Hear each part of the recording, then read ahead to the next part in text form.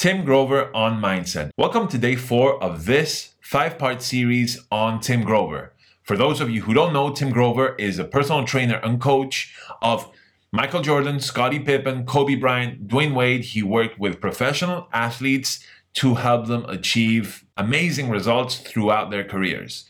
And in this episode, Tim Grover is going to talk about the power of being addicted to the results.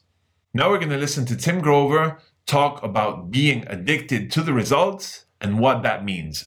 You're going to sit here and tell me that you love everything about your job. Every single bit of it. No, you don't love everything about your job. There's certain things you just people love the long hours. No, people want to getting up the phone calls. Do I like having to watch a game at 3 o'clock in the morning? But no, I have to be prepared. But I'm addicted to the result. I'm addicted to the result. Okay?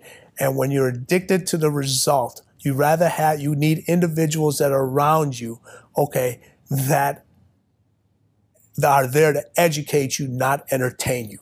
And you see, the biggest fall of an athlete is when they surround themselves with individuals that entertain them, and those are your yes people, instead of individuals that educate you.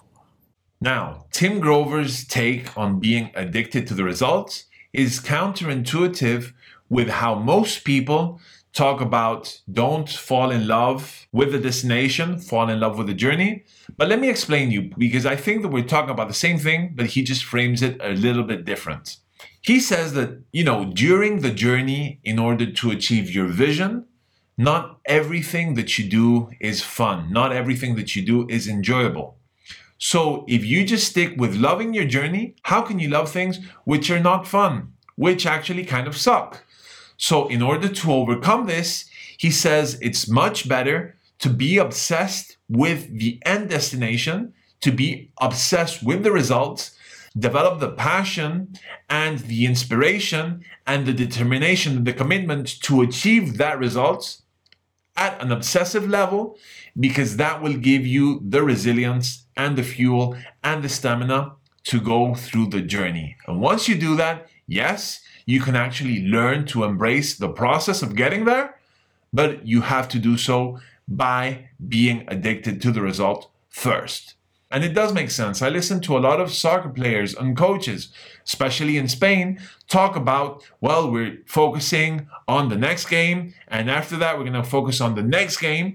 But if you don't have an inspiration to win the championship, you don't have that mindset to also be able to focus on the end goal and, to be honest, become obsessed with it, it's going to be very hard to actually develop what it truly takes to do the work and push forward. So think of how you can apply this in your day-to-day. Do you have clarity on your vision? Do you have clarity on the result you want to achieve? And if you do so, begin to become obsessed with achieving that. Use this as a mindset hack to help yourself move forward. This is your host of the On Mindset podcast, Jean-Paul Pangalos, and tomorrow we're going to wrap this 5-part series on Tim Grover with an amazing episode where he will talk about embracing your dark side and using that to fuel your action taking. See you tomorrow.